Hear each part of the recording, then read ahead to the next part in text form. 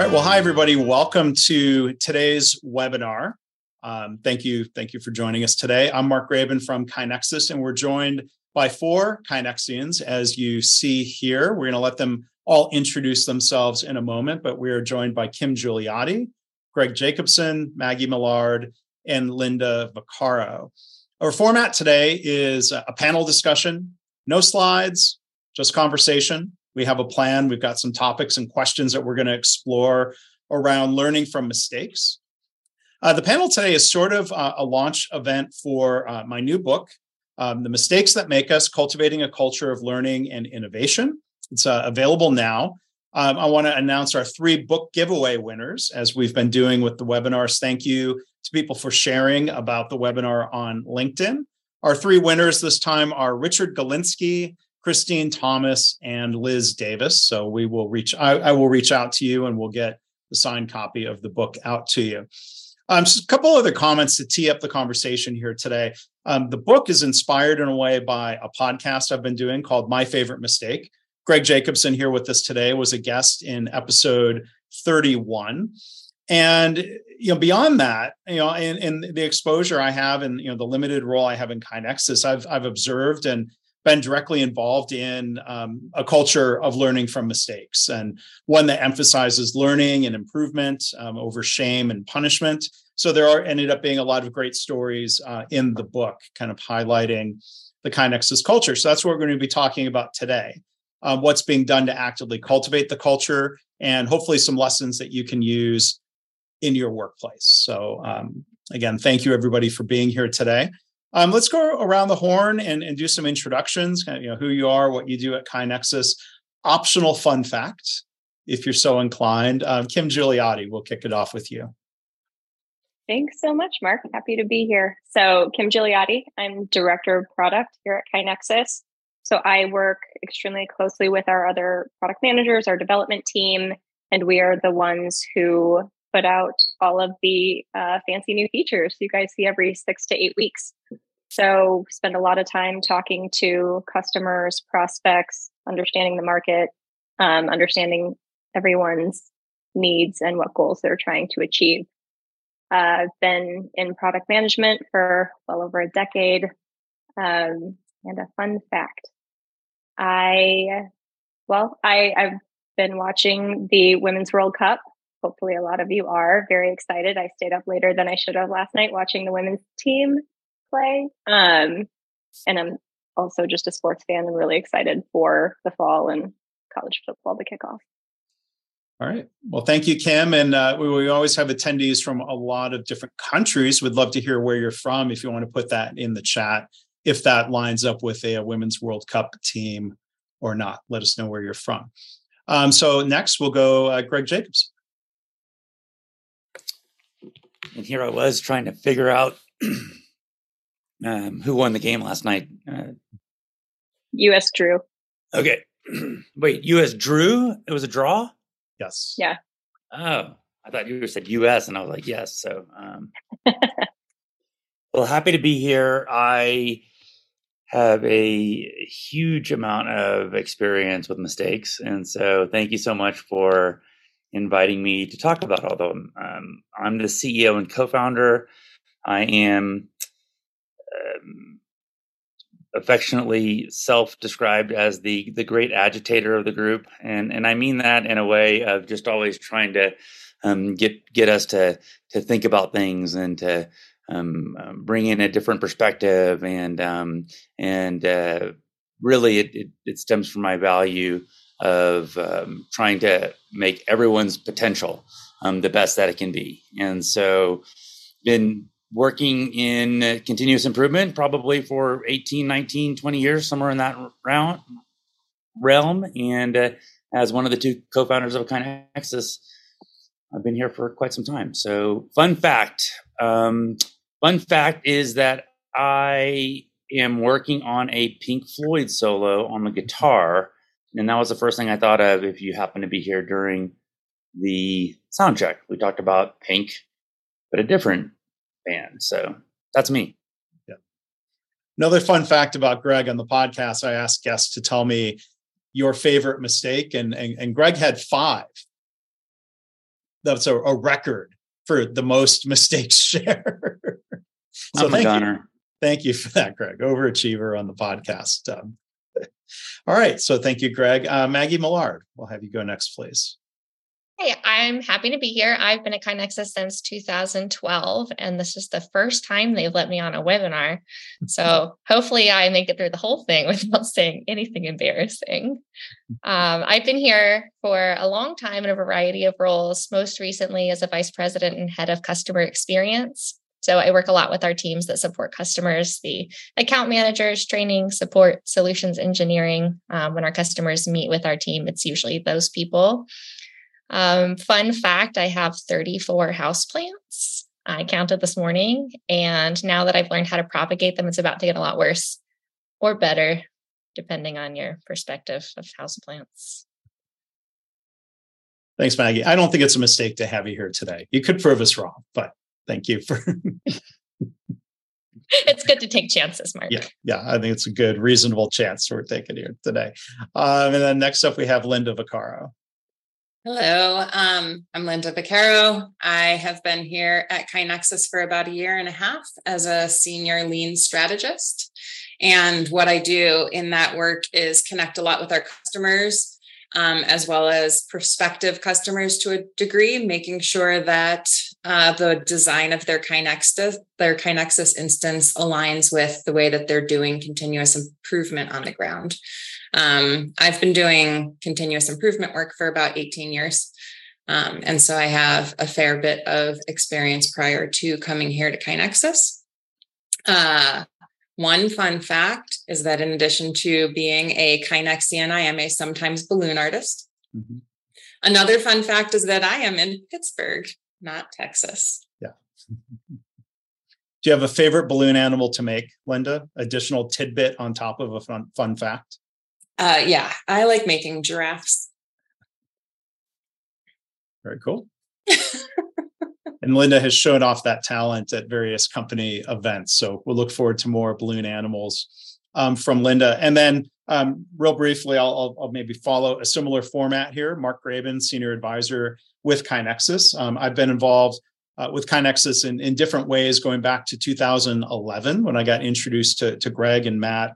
The co-founders, I manage the webinar series. I have, as I describe it, kind of a very part-time role with KaiNexus, but like a full belief in the mission and the software and the team. So I am thrilled, as always, to be part of the KaiNexus team. And I'm thrilled that we're here today to talk about something that's important to all of us, and that is culture and leadership and what we are trying to do within KaiNexus. So I'm going to throw a question, and we're going to have some, I think, opportunity for fairly freewheeling discussion here today. But I'm going to start off with a question directed to Greg, and then others can, of course, chime in. But Greg, for my book, Beyond the Podcast Interview, you shared some additional thoughts with me. And one thing really stood out, and this is in the book. You can't have a culture of continuous improvement without learning from mistakes. So I was wondering if you could sort of elaborate on that. And I don't disagree with you, but why do you believe that to be true? Well, I always love that you find things that I say where I'm like, oh, I said that? That sounds really Yeah, I have the recording. Thank you. Thank you for pointing that out. I think if you break down lean continuous improvement into kind of its most basic form, in many variations of that, you're going to find that you could look at waste as a mistake, right? You could look at a defect as a mistake. And so if you kind of recognize that, then you are really recognizing that there's simply the potential for there being a better end state. And when you do that, you can either think of, oh, well, I'm going to invent all these just brilliant ways to do things better, or you're going to do what most of us do and go look at where are all the low-hanging fruit, where are the areas of waste, where are the defects, or where simply are mistakes happening. And so I think it's kind of a shortcut for individuals to get right down to what is a way that I can improve in a value add way. So if you can open yourself up, open your team up, open your company up to saying mistakes are not a bad thing, but mistakes are opportunities for learning, then I think you have maybe made the single most important step in developing a culture of continuous improvement, which I'll define simply as every single person in the organization improving every day. And so I think I hadn't thought about mistakes until I started listening to your podcast, and then I'm really looking forward to you've actually put out an audio version, or at least you've given me a pre-audio version. So soon there will be a formal audio version of the book. Yeah, and in reading the chapters in which you were highlighting some KaiNexus stories. So thank you for bringing it to the CI community, that this is a really easy what's the word I'm looking for? Instead of it being, about Japanese words and tools and, and what is the word I'm looking for, Mark? Mainstream? Yeah, like a more mainstream way to talk about lean concepts. And I think that's going to be a huge, and it's happening. You can't go read popular books today without there being lean stories infused. And I think that that's happening. And I know I'm changing the subject and talking a little bit too long, and I'll pass that back to you. But it's happening where lean is just becoming part of the way business is done. Mm-hmm. And part of that is just using the vernacular that we all use in an everyday way. And mistakes is one of those. Yeah. And I think, mistakes are just one driver of opportunities for improvement, but it's a pathway. And I think it's one that, if ignored or stifled, it's going to hold us back. I think too, that if you're asking people to improve, you're asking them to make mistakes. When someone goes out on a limb to try something a new way, there's a chance that they're going to fail. And if you want them to improve, you have to give them the freedom to fail and to know that it will be okay if they do. Yeah. Can anyone think of some examples of, as we drive a lot of improvements internally and continue innovating, an example in the context of, a software company like KaiNexus of, freedom to fail and learning from it? I've got lots of examples. Go ahead. So, working specifically in product development, when we're putting out features and enhancements in the software to our customers, what we build, we're essentially building with the information that we have at the time. And I don't know that we ever get anything perfect. I doubt we ever have gotten anything perfect the first time it goes out. But that's the beauty of agile development, which, we're an agile shop at KaiNexus, is that you get it out there again with the best. You created something with the best information you have at the time, and then you start getting feedback. So we're constantly getting feedback about how we could tweak this to make this better, or if we could do this over here, more people would be able to use it for another use case. So we're constantly receiving feedback on how we could make our product and the features we release better. Mm-hmm. Yeah, because there's this range of possible mistakes. It could be a mistake in understanding customer needs. It could be a mistake in execution. And there's opportunities. I mean, there are processes. Maybe you can touch on real quickly, kind of some of the processes for people who don't know how a software development company works or what an agile process is. I mean, there are attempts to catch those mistakes if they're made at different points along the way before it reaches the customer. Could you share a little bit about that, Kim? Yes. This is jumping ahead, but this is going to get into your psychological safety. Oh, that's all right. We'll talk about. But there are so many checks along the way. The team that's working on, excuse me, let's just say like one user story. So one feature that we're going to put into a release. The product manager has meetings with customers, prospects, our customer experience team internally to gather as much information as we can. We create a mock-up, we write the story, we take that to the developers. Right away, we're getting feedback from the developers on whether things are unclear, whether things are missing. Could something be worded better? Did we forget about this use case? So we're already getting feedback on things we may have missed or are incorrect. From there, the developer takes it and they actually start coding the feature. And once the feature is coded, they do what we call a pull request. So every other developer on the team actually goes through and kind of proofreads, does like a code review and looks over their code and then makes suggestions of, hey, did you think about doing it this way instead? Or if you did it this way, you could have a performance improvement. So they go through that process.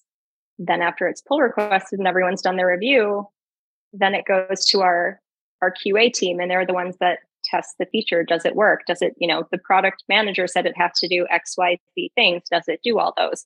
When we released the new code into the platform, did it break anything else downstream? And then if it did, then the mistakes they're catching are, we call them testing defects. Those go back to the developer to fix. So everybody is constantly reviewing everyone else's work. So there's a lot of trust and psychological safety involved there throughout that whole process. Mm-hmm. And then, Maggie, with the teams you lead, customer facing in different ways, like, do you have some thoughts on like some of that feedback cycle, if you will, if something does reach a customer or if there's something that they think is a mistake, what happens then?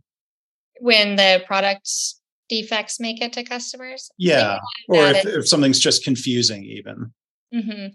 I think a lot of that is just communicating with the customers about like what they understand the problem to be. Sometimes it's a product defect. Sometimes it's user error, misunderstanding how something should work. And so I think the key is to get curious and figure out what happened, how it happened. We are on the side of over communication. So both internally and with customers, making sure that everybody is on the same page. Yeah. And getting curious it seems like a good habit.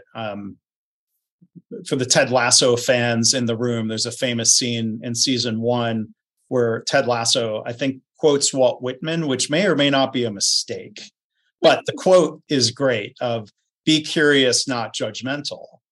And I think, that applies to different situations where if something has gone wrong, being judgmental leads to a lot of dysfunction. Being curious and focused on learning and improving, puts us in a better direction. So it's great to hear being curious as a habit. I think that curiosity and acceptance of problems really comes through on the internal processes at KaiNexus too. I know I have made mistakes with the best intentions and nobody ever questions, whether I had good intentions or not. Even when it results in extra work for somebody else, they just jump right in and work to solve the problem with me. And then we identify opportunities to make sure it doesn't happen again. Yeah. And it's funny you talk about intent, just real quick. I mean, there's a phrase that you see used a lot of people will describe an unintended mistake. And I'm like, well, that's redundant, right? I mean, they're all unintended. We think we're doing something that's the right thing to do. And then we learn at some point, maybe it wasn't. But Maggie, go ahead. Sorry. Oh, I was just going to say that there's so much trust in that to know that you can make a mistake and to know that your team will rally behind you. We talk a lot about focusing on the processes, not people. Mm-hmm. And when something goes wrong, we trust that the person has the best intentions, that everyone is doing their best work and trying as hard as they can. And so if a mistake was made, we get curious and we ask questions about how did this happen? Like, what was the circumstances that led to this?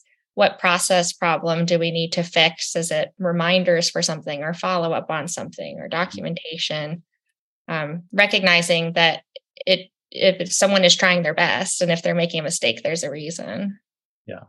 Yeah. And, the why questions, as we hear so much about in lean or lean startup or other settings, I mean, tone matters, right? I mean, it can be asked in a curious way, like, well, why could that have happened versus why'd you do that?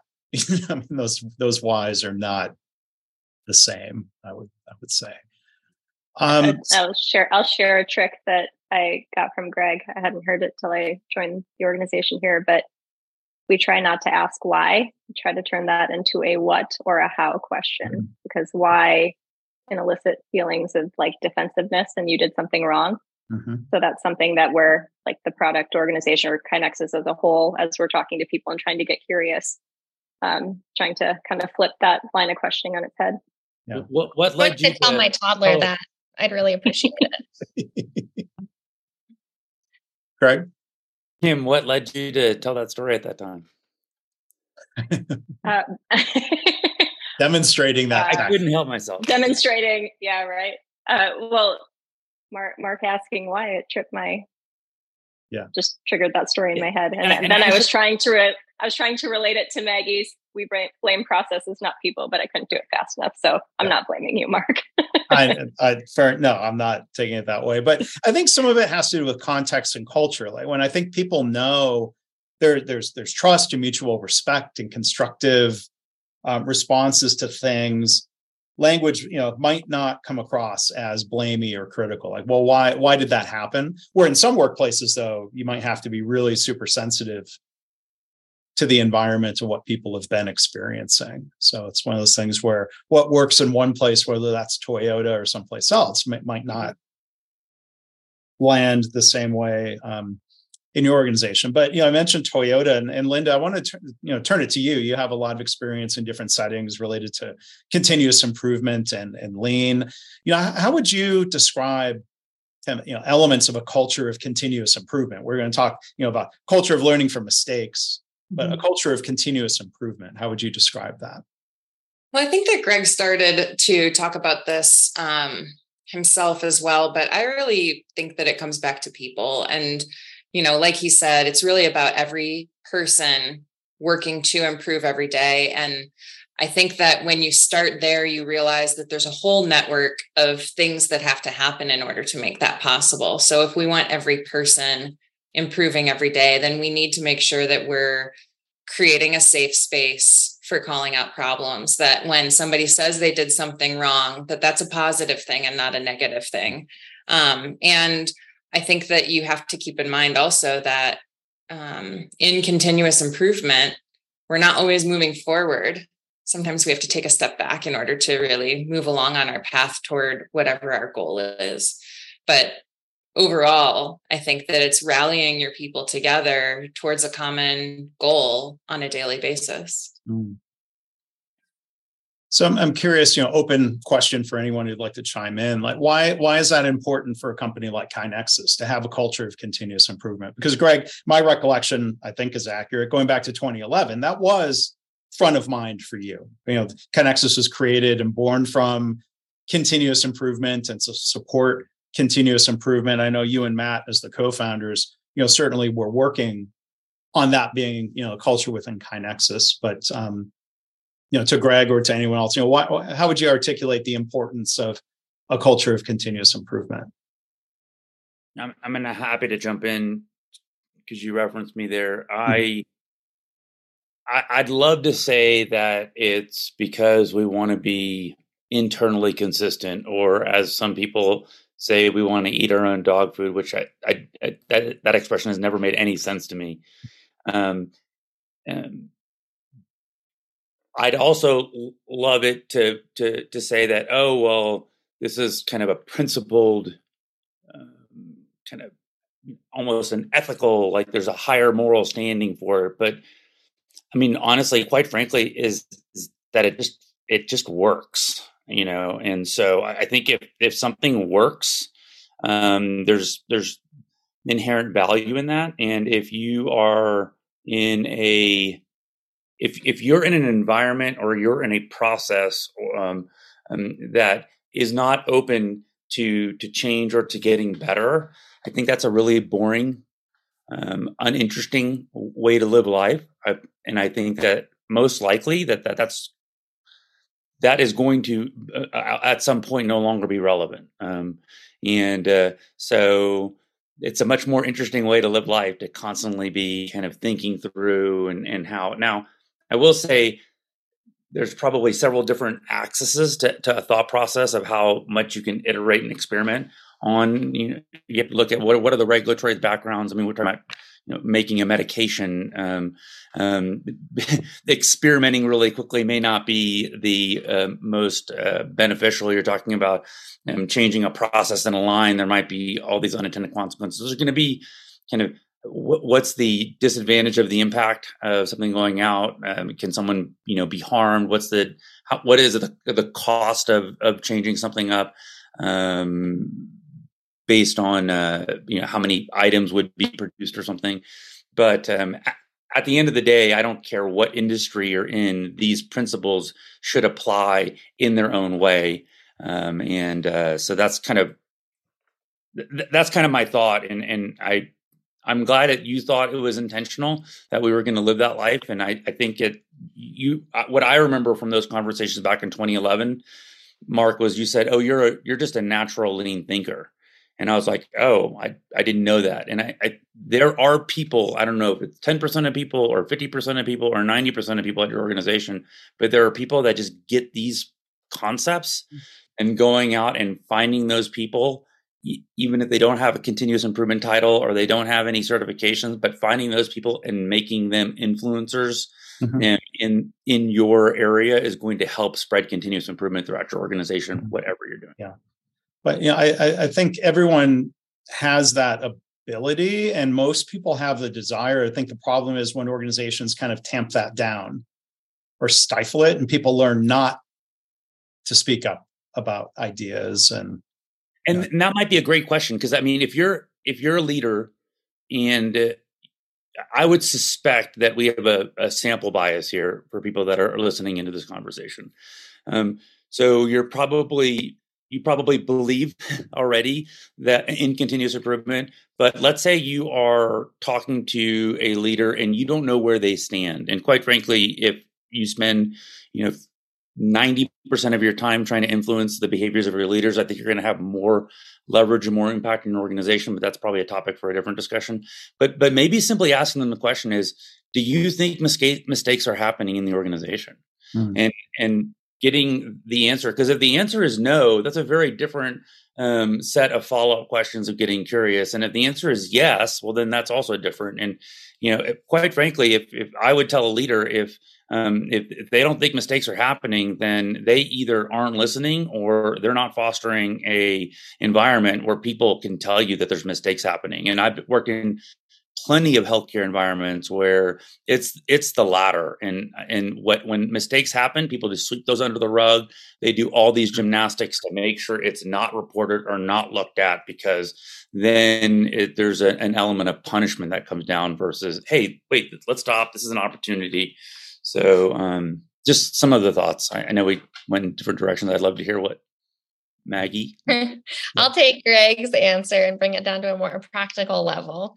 I'm glad you felt psychologically safe to state it that way.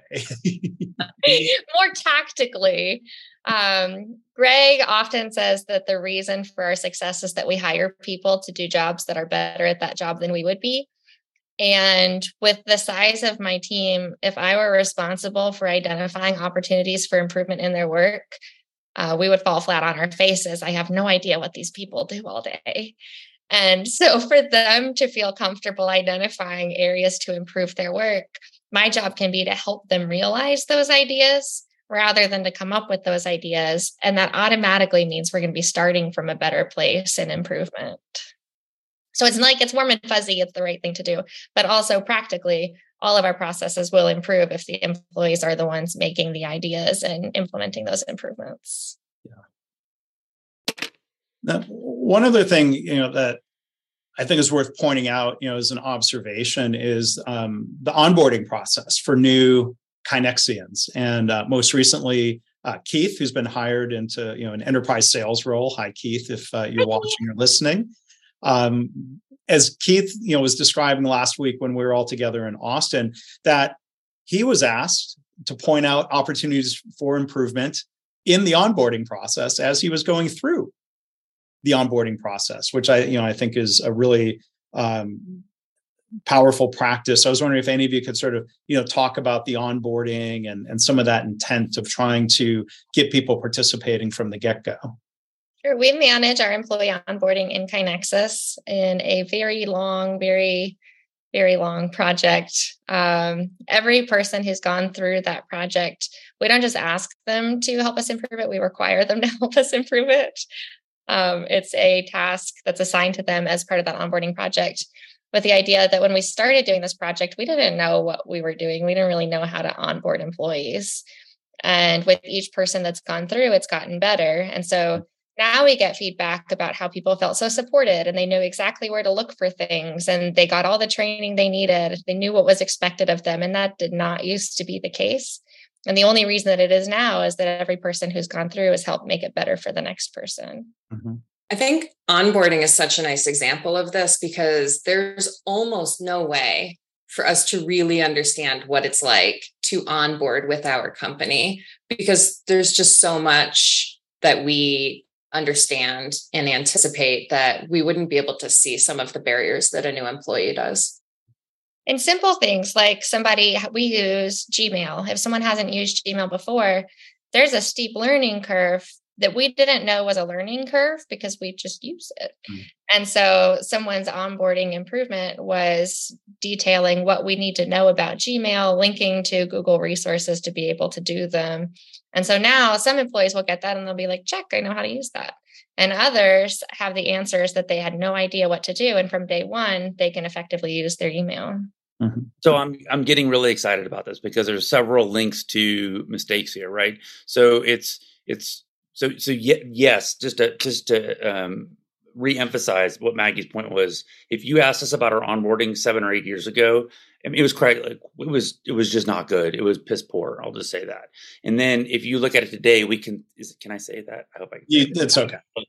I think mistakes are safe here. Thank you. No, it was really bad. I'll just say that. And then this is the problem. You put an ER doctor on a thing and you're just going to go in a lot of different directions. And then you look at it today and we're getting great feedback about it because we really have made people responsible. But when we say we need you to improve this process in some way, one way is the person's using Gmail, for instance, and they make a mistake in Gmail because they didn't know about something. If we don't have a psychologically safe environment for them to be like, hey, I don't know how to use this, or I made a mistake, or then that kind of creates that opportunity. I think also, like Keith, he identified, we could say, a mistake in how we were doing some of our LinkedIn profiles. I'll just say that. And he made us way better in standardizing that process. So I think these are inextricably linked. You cannot have a culture that celebrates mistakes into opportunities without having a psychologically safe culture, without really, I'm going to say, making people responsible and making sure it's very clear that, the Toyota saying of you're here to do your work and you're here to improve your work. And like, those are both equally important. You may not do those 50% of the time. You might do 98% of the time, 2% of the time, but those are equally important things that you need to be touching on. Yeah. That onboarding task is really the first time we ask someone to take the leap of faith with us. Mm. It's a low risk scenario where they can point out a problem with their new company, their new coworkers, their new boss, and they can make this small test, dip a toe into the water of our CI culture. It wasn't developed that way intentionally by any means, but we don't know where people have come from or what their backgrounds are, what their prior work cultures are like. And I think there's definitely an adjustment period for people coming to work here and recognizing that not only do we want you to speak up, we expect you to speak up. And I think starting out with that in their onboarding project sets that tone. Yeah, Nancy posted a great point in the chat that I just wanted to highlight in case people aren't paying attention to the chat. But the value of having a fresh set of eyes on a process is so helpful, especially if you have people at a company who've been somewhere for a while. Everybody kind of gets tunnel vision, right? Like, this is the way we've done it. They don't think to necessarily question everything in which they could, whereas a fresh set of eyes, they might be questioning everything and trying to reevaluate everything. So thank you, Nancy, for putting that point in the chat. I wanted to give a shout out to Keith, I think, as an example of, one of these kind of early observations and improvement opportunities where he and I had met on something related to LinkedIn. And part of the post-webinar workflow, and I'll invite everyone, please fill out the survey that you're prompted to fill out as you leave the webinar at the end, or I think it's sent to you in the follow-up email. Let us know your feedback about the webinars. And one of the questions we ask in that survey every time is, would you like to be contacted by KaiNexus about our software? We're not going to, reach out and bother people who are just enjoying the webinars. But if someone says, yeah, contact me, we have a process for following up. And that process has been very manual of me looking at a report, sending an email to Jeff Roussel, our chief revenue officer. And so for one, Keith had the improvement, for his role of like, well, let's start sending those now to Keith. I'm like, I'll try to remember. I'll try to make sure I don't forget. I'll try to make sure it's the standardized work. But then he had a better idea. He said, well, maybe we could automate that. And like, I know enough about HubSpot to go into the back end and look at the form, and boom, if someone checks yes, it's now an automated notification to Keith. Right. So now that takes me out of the loop. It prevents the risk of me missing one or forgetting to send it, or the hassle of sending it to the wrong person. So like that back and forth, like it wasn't because Keith has this requirement to participate. Like he had an idea, he shared it, and I didn't hit him with, well, no, that's too hard to set up, or, we haven't needed that. Like he had a great idea, and, we collaborated, and I think it was a good OI, and I documented it in KaiNexus. Is that eating our own dog food? I've heard that the expression drinking your own champagne is another one. Oh, that's better than Kool-Aid. Probably. Yeah. And I was like, well, if you don't drink alcohol, that's not a good, we need a better expression. Drinking the Kool-Aid is a really morbid reference. Practice what we preach. Practice what we preach. Yeah.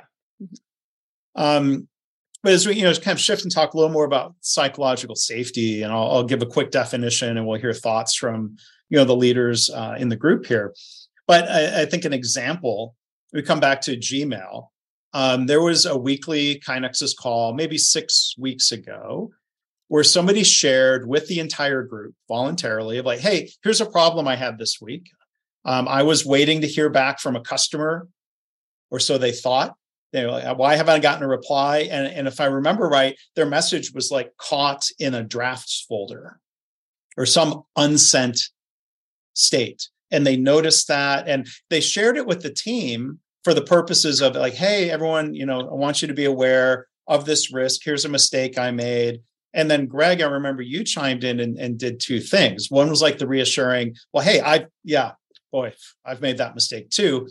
And then here's the thing I've done to try to help prevent that from happening. So I think that was just a nice little moment of, demonstrating a constructive, positive response to a mistake that somebody shared. They didn't have to share that with the team.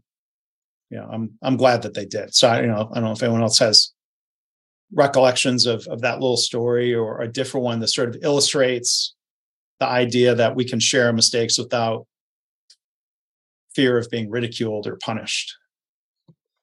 I think it's really important to empathize with the person. And so I very much intentionally, one, because I've made every mistake that you can possibly make. And I keep trying to teach my 12-year-old daughter that the only reason I'm able to say anything is because I probably made a mistake about what I'm saying.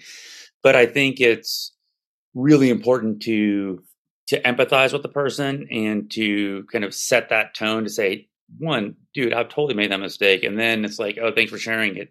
The benefit of that exchange is really for everyone else, for everyone else to go like, oh, that's cool. Like, all right, so I can tell about my mistake, and then I can make that a learning opportunity for people.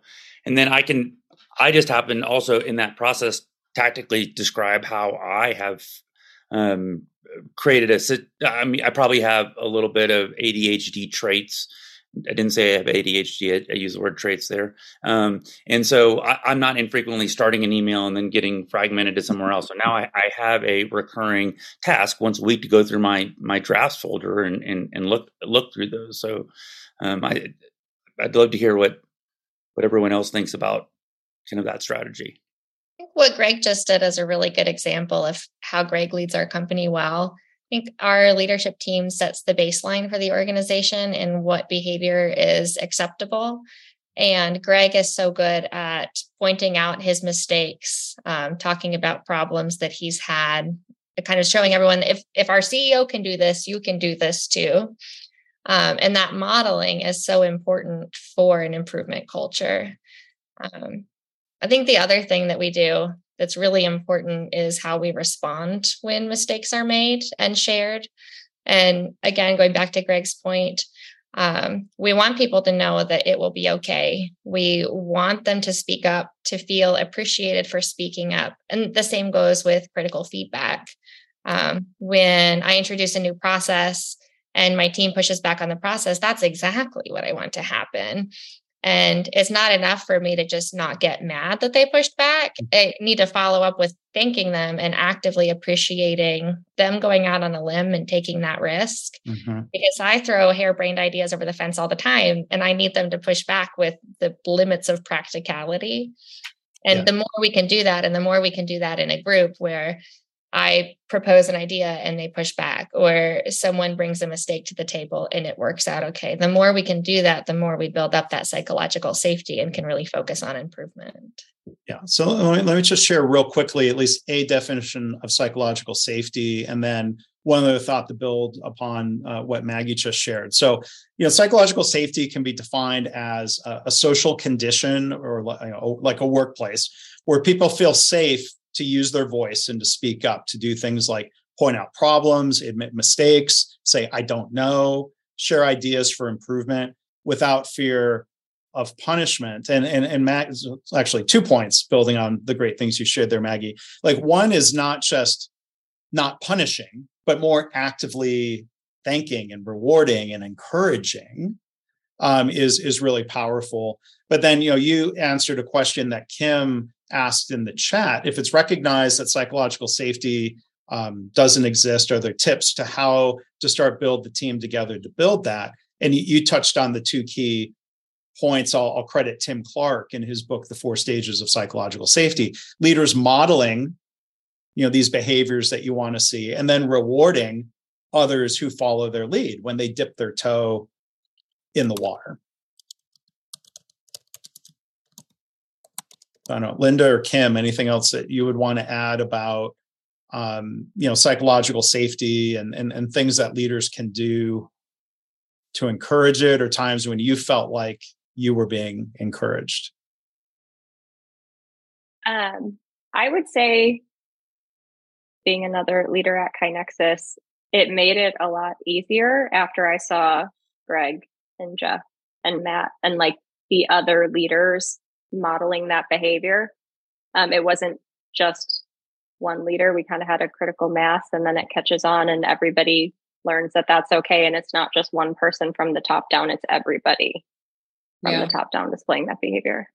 I think having leaders model is one thing, but also coming in as a new employee, seeing that the rest of the company follows suit and trusts that role modeling that the leaders have done is also really motivating. So those internal champions, I guess, or leaders who are not officially part of the leadership team.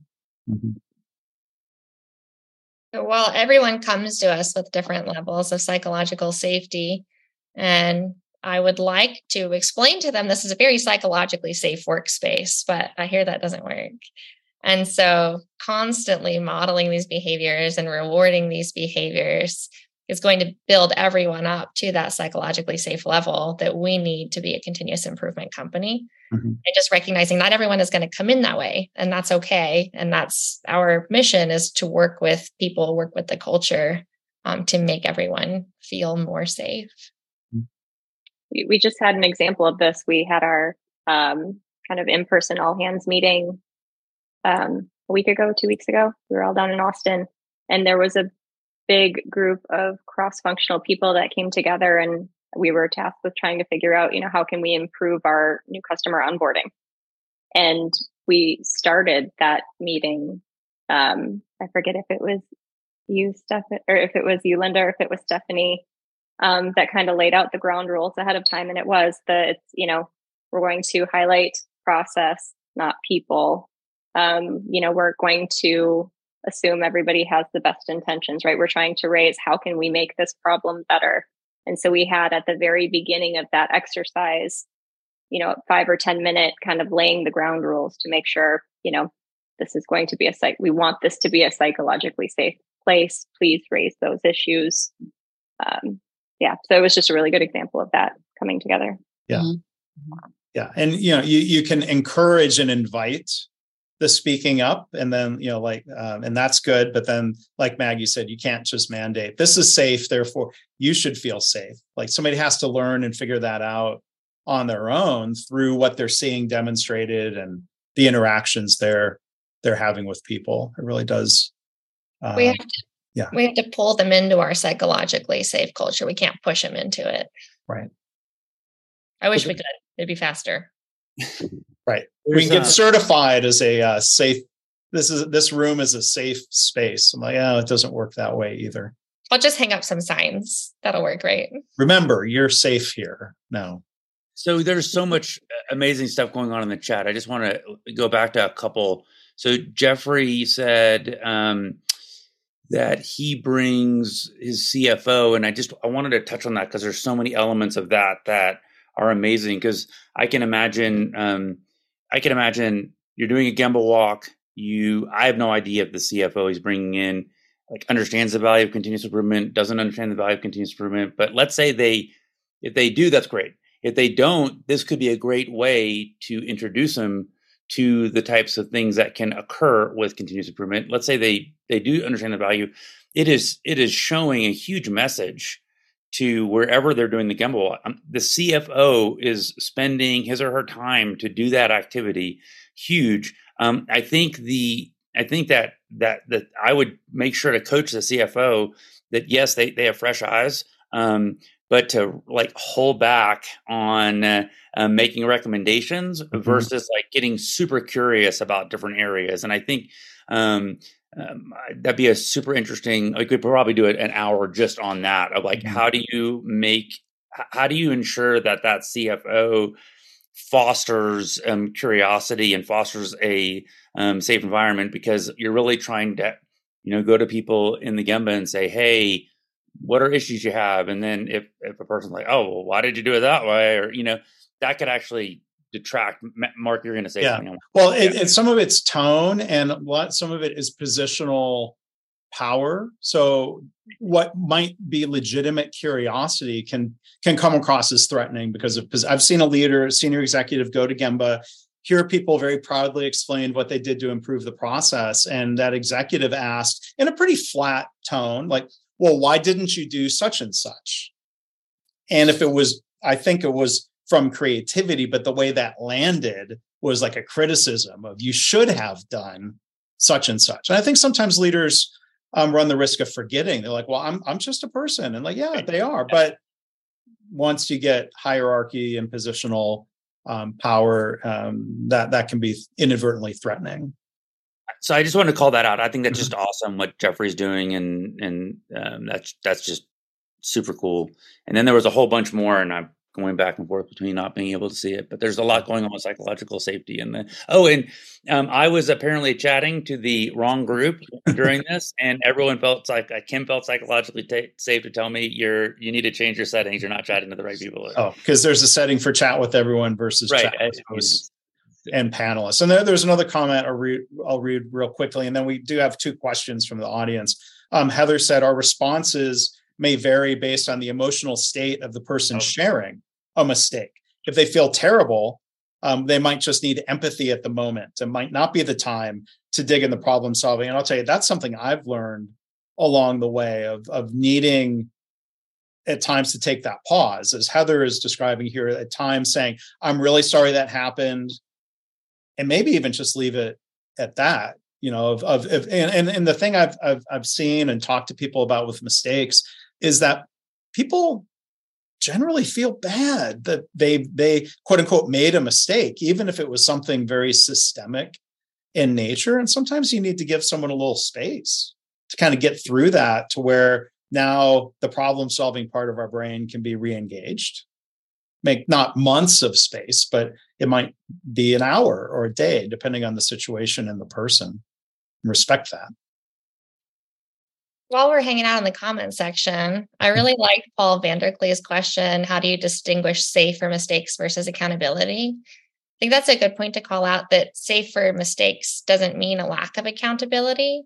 To me, the important thing is, how does the person respond to that mistake? Do they hide it? Do they cover it up? Do they accept responsibility for it? And can we work together to improve it? Is it a conversation that they're willing to engage in? Are they looking for process improvements? Are they open to process improvements? What can we do together to acknowledge the mistake that happened and move forward from the mistake together? And I think that that's really key. Making mistakes, like, great, make mistakes, make all the mistakes you need to make in order to keep improving things. But the response to it is also important. Mm-hmm. Mm-hmm. That's a great point. And also just getting curious about, well, how did the mistake happen? Like, did the person that made the mistake, were they not adequately supported? Is there something that we could do, education wise? Do they have too much on their plate? That is a big part of it, making sure that employees are adequately supported, and, everybody drops the ball now and then, right? It goes back to, what was the intention? Mm-hmm. I think this is a dilemma that a lot of us in the continuous improvement field struggle with, though, is how do we accept that mistakes happen, that problems occur, and also hold people accountable to the standards that we've agreed upon. And I think that you are both hitting the nail on the head when you say that the key is that we talk about those mistakes, right? And so when something doesn't go as planned, when we take the time to say this problem happened, and then the next step to say, how did this happen, given that we have this standard that we thought was sufficient to make us successful? That's how we manage that accountability, making sure that we're using that opportunity to grow. Mm-hmm. Such a nuanced question. I love it, because when we talk about a principle or a concept, we talk about it in almost binary ways, just so we can articulate what we're trying to articulate. And it obviously is going to lack a huge amount of nuance, right? I mean, this is a super nuanced question. And I think the things that I would be thinking about with regard to this is this the 8th time this person's made this mistake? And 100 people do this process, and this is the only person that makes this mistake. And then I would get into, well, at that point, it probably is not a process issue, but it may be a process issue for this person, because maybe they have a disability, maybe they lack critical judgment, maybe they have a different experience level. So, like, even though they're the only one out of 100 people, that could be the only one that made the mistake. There could still be reasons that it's still a process problem. But correct me if I'm wrong, Mark, that the 85-15 rule, it does account for that. Some of the time it is a person that just made a mistake and did a problem, and there really wasn't an opportunity. Yeah. Well, so, I mean, there's this question of, systemic causes of errors, and, Dr. Deming, I mean, you throw around numbers like 93%, or we don't know the exact number, but I think directionally the point is a vast majority of problems have some sort of systemic cause. But I still think there's this question of, okay, well, what do we mean by accountability? I still think there's great risk in punishing an individual's mistake, because then that teaches people to not admit a mistake, right? So, like, one example, and I shared a little bit about this in the book, I mean, there's certain mistakes you try really hard to prevent, whether that's in the healthcare setting where Linda and Greg have worked a lot. I mean, there are certain mistakes that I think we could say in a non-judgmental way are preventable, and we should really prevent them because that mistake could be fatal to a patient. We're not going to view that kind of mistake the same as we would of, like, well, we tried a LinkedIn targeted marketing campaign and I think we wasted $500. Like, those are not mistakes that are created equally. But the question comes back to, what do we do in the aftermath of a mistake? And, there's just that old habit of, punitive responses that I would argue just ends up being counterproductive. If our goal is to reduce mistakes over time, I don't think punishment helps. It might. Yeah, no, I think you hit the nail on the head there, Mark. It's completely so. Like after let's just say it's 93, whatever the number, you've decided that this was a person issue. What are you going to do about that? And I'm reminded by, and you know names better than I, but there was the nurse that lost her license. We participated in the panel. Redonda Vaught. Yeah, the fact that they went through and punished her in the way that they did, like invariably. Like there's just, it's really hard to make the jump that there will not be people hiding mistakes of huge caliber, because it was her that came up and said, wait a minute, I made a mistake. This happened. And when you look at the mistake she made, it was really clear that there were huge process elements with that, like not minor ones, but like huge ones. And then the fact that someone gets punished on that, I understand that the impact of the mistake was huge. Right. But you have to understand what that signals to the other, I don't know if there's a million nurses and, millions. How many millions of nurses and millions of doctors are going to be like, oh, so that's what happens if I talk about this mistake. But bringing it back to KaiNexus, I sidetracked myself. The one example of doing the testing, the penetration testing to make sure that KaiNexus does not get hacked, and there is a lot of investment in testing of text messages, phone calls, emails, basically trying to trick people into giving up a password or access to something. And as I shared in the book, the example of telling people, if you think you've clicked on something, you will not be punished for telling us, because if it was actually an attack, the impact of that is going to be far worse by not saying anything. It doesn't mean there's no accountability or we don't care, right? I don't. These are kind of nuanced situations, but we're running out of time for nuance. But go ahead, Maggie. I clicked the link. It was me. Why'd you do that? No, I clicked the link. I immediately figured out what I did and I reported it. And this is like a recurring example we talk about all the time. And I like to think that people knowing that I'm the one that clicked the link and then that I reported the link, and this is a thing that we all talk about, hopefully contributes to the psychological safety of the next person who gets tricked by emails from their COO linking to Google documents. It wasn't Greg asking you for Apple gift cards. That one's too obvious. I never trust emails from Matt Palulis anymore. I never open his emails. The text message that's signed, "Sincerely, Gregory H. Jacobson." That's not a tip-off. All right. Well, shoot, we are almost out of time. There's a question from Emily to summarize it. What do we do at KaiNexus to help create space and time for people to participate in improvement? It's one thing to collect ideas, but are there certain practices to help people have time for action? Well, that's tricky because I feel like it's such a core job responsibility. Like it's not something that I set aside separate time for. It's you're working on a project. Part of working on that project is improving it. So whatever time they're working on the project, the improvement's just baked into it.